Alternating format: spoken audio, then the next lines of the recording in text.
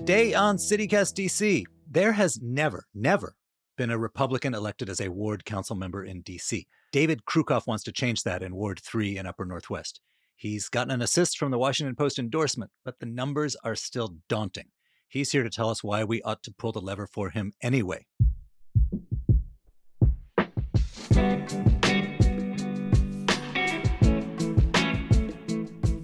It's Tuesday, October 25th, 2022. I'm Michael Schaefer, and this is CityCast DC.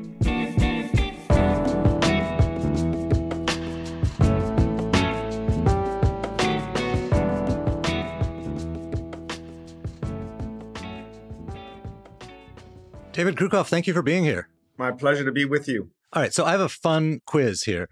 The DC Council has 13 members. Yes. The Fairfax County Board has 10, Alexandria has 7, Montgomery County 9, Arlington 5, Prince George's County 11. That makes 55 in DC and the inner suburbs, locally elected officials. How many of them are Republican right now? I'm going to say, you included Fairfax in that? I did. Out of 55, I'm going to say 2. You are double. It's only 1. Oh, okay. You are running to be number 2. Right. Yeah, that's correct. That's a brave act. Well, I'm a glutton for punishment. So let me put you through some punishment as like a lightning round, because I know this is the thing you have to do when you introduce yourself and you quickly, pivot to you are the centrist, reasonable candidate. Do you think the 2020 election was rightly decided? Yes. Did you vote for Trump? No. Do you support abortion rights? I'm pro-choice. Do you support same-sex marriage? Yes. Do you support DC statehood? Yes, but there's nuance. Right. So that's a change for you, right? You had this sort of interesting proposal that DC... I've always supported DC statehood. You have? Yes. You've also advocated that DC join Maryland. Which is also statehood. Oh, just not 51st statehood. They're both statehood. You both have access to Article 1 of the Constitution because you are either your own state or part of another state. Correct. So you don't support DC becoming its own state? I do support DC becoming its own state, but I think it's inferior to DC joining Maryland. What's the reasoning for that? It's an interesting argument. I'm just not going to go into the details of a second retrocession during this campaign. It is my judgment that the majority of Ward 3 voters are still not yet in favor of a second retrocession, and I am not running on that issue. If you would like, you can look at a variety of places where I've spoken before, and maybe after the election we can have a detailed discussion about this, but now is not the time. So what are you running on then? I'm running on political diversity. I'm running on the very notion that different points of view provide a healthier body politic and a foundation for better decision-taking. So that was a front and center when the Post endorsed you last week or a couple weeks ago. And they said, and you have said, that one-party rule has been bad for DC. Can you tell me how? Well, one-party rule, I think, is bad for all jurisdictions, whether it's point taken. The PRI in Mexico or some other place where it's the Bolsheviks. The number of problems that one-party rule has led to in the District of Columbia is beyond the scope of this conversation. But I will just say briefly that when you have one-party rule, there's a propensity to have what's called overreach. That party becomes full of themselves and tries to do more than they really know that they should. Well, I don't want to get into the Bolsheviks right now, so let's just talk about the DC Council. Give me your read on that. We had overreach before in the District of Columbia. We ended up with a control board and we ended up in receivership. And we could be looking at oversight again from the federal government, and we could be looking at spending beyond our means. And you can see right now in the things that are happening in our city, whether it's crime or mismanagement of the housing authority, that overreach is right in front of us. Whether it's decisions by the council to have Fairgate jumping decriminalized, or whether it's having undocumented immigrants being allowed to have a franchise to vote in our elections. This is overreach.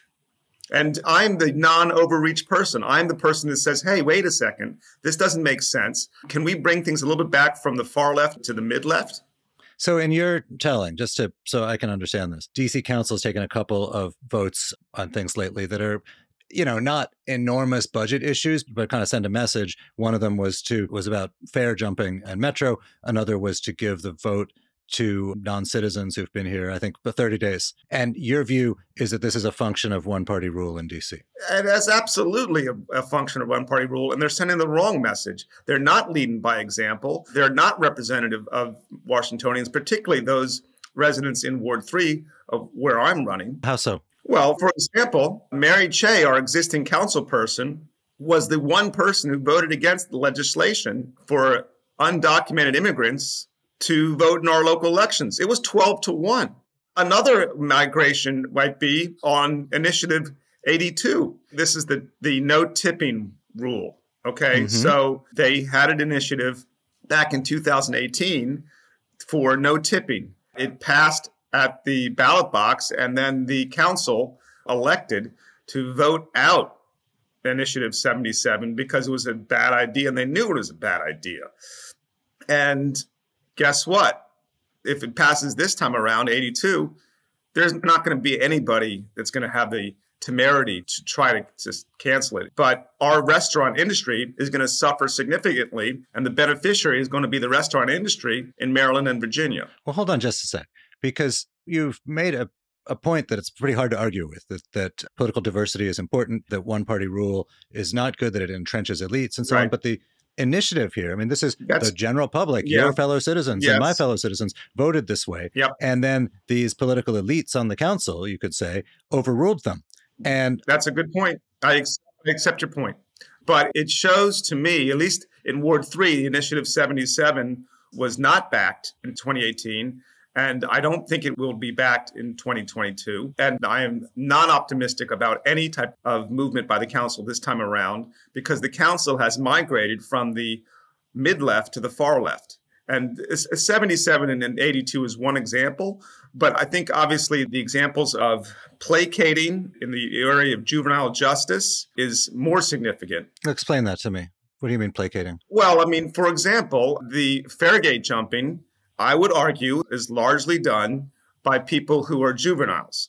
So but isn't the idea with the Fairgate jumping thing that this is twinned with changing the design of the gates in such a way that they become harder to jump, with the idea that, one, you want to stop Fairgate jumping, but two, you don't want to make people have to wear a criminal jacket for years because they were a little knucklehead? No, I think that the notion that we should allow knuckleheadness is wrong.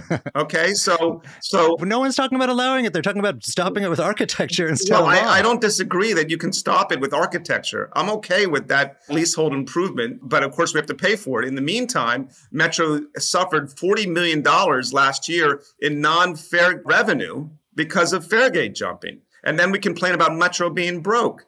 But the point is, we have to lead by example. We have to set an example. And the rule of law calls for us to have appropriate consequences and at the same time be empathetic. Right now in D.C., it's going to carry a $50 fine, like a ticket, basically. It used to be $300. It was lowered.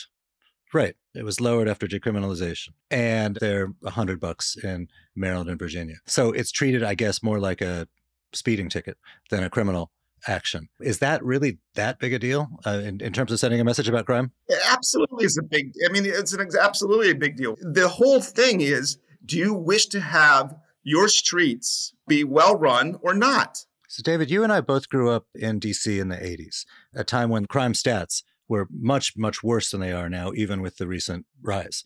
The crime then went way down and has now started to come back up again. Do you have a theory as to why did it go down in the first place? There's more cameras, there's more cell phones, there's more evidence, there's more DNA.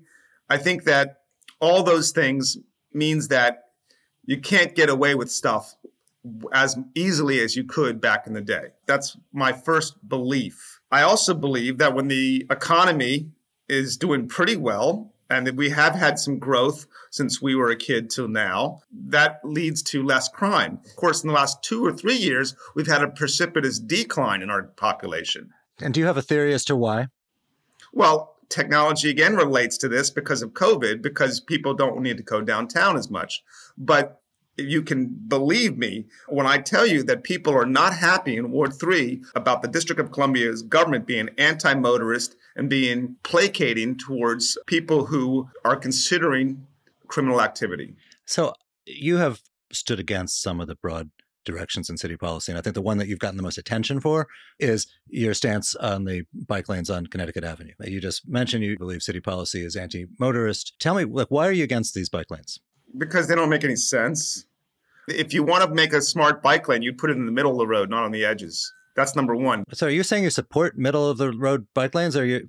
I haven't said that because I haven't seen a study about it yet. I'm just telling you that the Concept C bike lanes on Connecticut Avenue make no sense whatsoever, and they're going to lead to a tremendous amount of chaos, and they're going to be taking away a lot of the avenue. Sometimes it's a third of the avenue, sometimes it's less. It'll go back and forth. They've been a disaster. How so? I mean, I don't mean to geek out about this, but I like the subject. What kind of data is there to back up the disaster? Residents extremely upset, residents who can't bypass the bike lane to get on to a bus, residents who want to get into a cab that can't. The bike lanes are really for the detriment of the many to the benefit of the few. You have said the district is mostly motorist and the policy is anti-motorist. I didn't say the district is mostly motorist, but although it is, Ward 3 is very much mostly motorists. But isn't part of public policy here in land use as well as transit to try to make the city less car dependent? Well, then make better bus lanes. Okay, the bike lobby will tell you that they don't even want people to have a helmet on. To go talk to the National Head Injury Foundation. Wait, is there something the council can do? I mean, the council is not WMATA. The council can do to improve bus service that you would be able to do? Something with a budget? Well, I think the council can interact with Metro. And I think that we put people on the Metro board and we have certain oversight there. So I know you're a real estate guy, real estate professional. Another of the big divides in city politics, and it is related in a way to the bike policy, is about density. And it kind of cuts across traditional ideological lines, where one side of the debate is saying, hey, we should get rid of some of the zoning that makes it harder to build density, to build more apartment dwellings or higher buildings or offices in neighborhoods that didn't used to have offices. And another side says, no, we ought to maintain the residential character and quieter character of some neighborhoods. Where do you come down? I'm more on the development side, particularly on the major thoroughfares. I believe in the supply side of the economy. I don't believe that we should hinder development on the major thoroughfares. I think that we should be inventive, thoughtful, inclusive, and have growth. So you want to build more housing near metro stops? I want to build multi-use buildings with nice retail, potentially a floor or two of office, and then residential maybe. I'd like to mix in all the stuff. Cleveland Park, doesn't have parking. It doesn't have hardly any office. The retail suffering. It's got no height right now whatsoever. There is a little bit of housing coming in off of Newark Street, which is interesting, but we need to have more smart investment. What about up in Chevy Chase Circle? There's been a lot of controversy about what comes in up there. Well, I am supportive, generally speaking, of the small area plan, which will add potentially more development along Connecticut Avenue and calls for ways to do that. So there's people who will come out and say, well, this just kills the residential nature of this neighborhood. And I think, it's easy to lampoon them, but there's a lot of people, older folks often, who moved into Ward 3 at a time when they thought living in Ward 3 meant you were going to get a shady street with plenty of parking and you could drive quite easily and you were not going to be in a downtown. They've essentially thought they were living in a suburb. And then they see in Van Ness and some other places, downtown style density is coming in and they don't like that. I don't know if I agree with those folks, but I think that's a common view. I think that view is a minority view. Sometimes minority views are loud. You've said that schools is the other big task of government. We've just been through a pandemic. A lot of parents were not very happy with DC public schools' speed of opening. Where do you come down on that? I am generally with the parents on that. I think that the city is not leading by example when it comes to COVID. I think that it does not show a stronger understanding of outside activity and even inside activity for children who are going to not learn at home and who are going to be set back for years because of their lack of exposure to the classroom. So I don't believe that the city has done a very good job in this department, although obviously some of the things are rear view mirror 2020 type of stuff. I'll give you an example, and you're going to think that this is just silly. I went to Cleveland Park Library to take a photo. I wanted to show that the drop-off boxes were open, and here's a picture of the drop-off boxes. Now, why did I not use a drop-off box from the internet of the District of Columbia drop-off box? Because every single photo of a drop-off box on the internet showed a voter going to that drop-off box that drop off a ballot with a mask on outside. That's not leading by example. How so? Because we shouldn't be having our masks on outside as a promotional thing for drop-off boxes. Well, wait a minute. Weren't it just that those pictures were taken at the last election, which was during a much different time in the pandemic? It's a conscious decision, Michael. I'm telling you, it's a conscious decision. There was not one. If you don't get this, I'm sorry. It's a conscious decision to message to the people from the mayor's office, from the council, we are sending the wrong message. And the only way to send the proper message is to elect a non-Democrat to the council from a ward. That message that it's sending. I mean, I hear you saying like it's intensely annoying to see these like holier than thou. I mean, imagine that there's holier than thou messaging going on. But what is the message it's sending? The message it's sending is that it is basically connected to a well-intended, feel-good message from the Democratic establishment. And whether it's regarding the bike lanes, where the data is not necessarily supportive of the bike lanes, or whether it's regarding having a mask on outside, where the data does not support that, we have to show an example by government of living aggressively. And we're not, because if we live more assertively, we will grow our economy, we will prosper, all the boats rise. If we live in fear, then in this city particularly, we're going to see attrition. We're going to see basically a migration continue from the District of Columbia to Fairfax County, to Florida, to Nashville, to Austin, and so forth. We've had a migration out, but population has come down since the pandemic started. It sounds to me like you're saying it is not just a pandemic effect. This is something bigger about the way the city is governed. Absolutely. You don't think that this is occurring in California and New York State and other places? So it's happening in all the Democratic places? Absolutely it is. You sound like a Republican, man. Well, I am a conscientious, centrist, pro-choice, Dwight Eisenhower Republican. So you said live aggressively. What does that mean? That means build something, try to put a permit into DCRA. It means get out there. It means do not sit in front of your computer. I know we are in front of our computers right now, but it means to interact and be part of a vibrant society and to build one together with our neighbors. There's tremendous opportunity in the District of Columbia to be creative, particularly if we are more assertive with the federal government regarding federal land. It's interesting. Again, we're both children of the 80s in Washington. We grew up in a city that was dwindling in population, that was high crime, that was considered to be a city in decline. And for a lot of my adult professional career as a reporter in Washington, it's been quite the opposite. The question has been like, wow, the city is growing so fast and getting so rich. Where will everyone live? Who can afford to live here, et cetera? It sounds to me like you think we are now entering a new phase where the danger of decay and shrinking is the looming factor.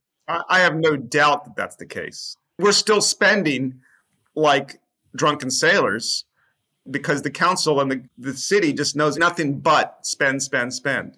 And it happened the last time this one happened. We ended up in receivership. Now, I'm not saying that we're going to go that far this time around, but we still are in a lot of trouble. We've talked about a bunch of things here, budget, crime, et cetera. What do you think your opponent, Matt Fruman, gets wrong about these things? Well, Matt Fruman is a nice man. I think he's very knowledgeable. I think he's a continuation of the status quo. He's to the left of Mary Cheh, who is vacating office or retiring. And Mary Cheh is to the left of me. So I like Matt. He's a good guy, and Ward 3 would be well represented by Matt or by me, but well represented is not enough.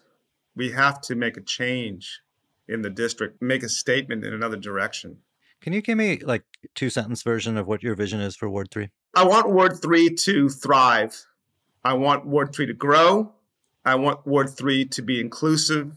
And I want our city to act more transparently so that all Washingtonians feel that they are not being taken advantage of by their government.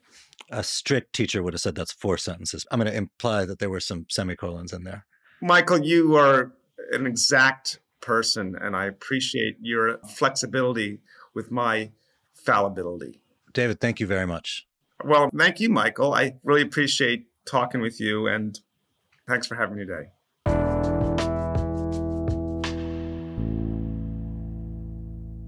And now for some quick news. I'm here with our audio producer, Julia. What's happening, Julia? First up, we've got some sobering news about how DC students are doing in school. According to the National Assessment of Educational Progress, students in Virginia, Maryland, and DC were found to have taken some of the largest declines in math and reading levels in the U.S. Big time yikes. For DC fourth graders, that was an 8-point drop in reading and a 12-point drop in math.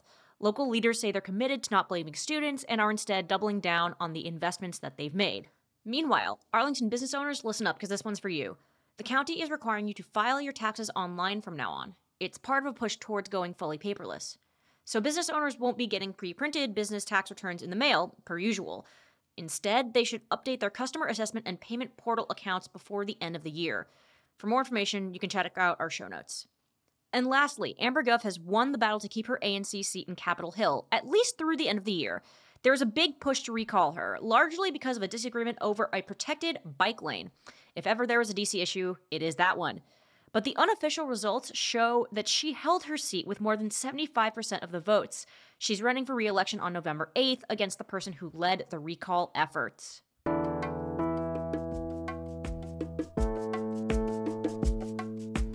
That's all for today here on CityCast DC. I'm Michael Schaefer from Politico. We'll be back tomorrow with more news from around the city. Bye.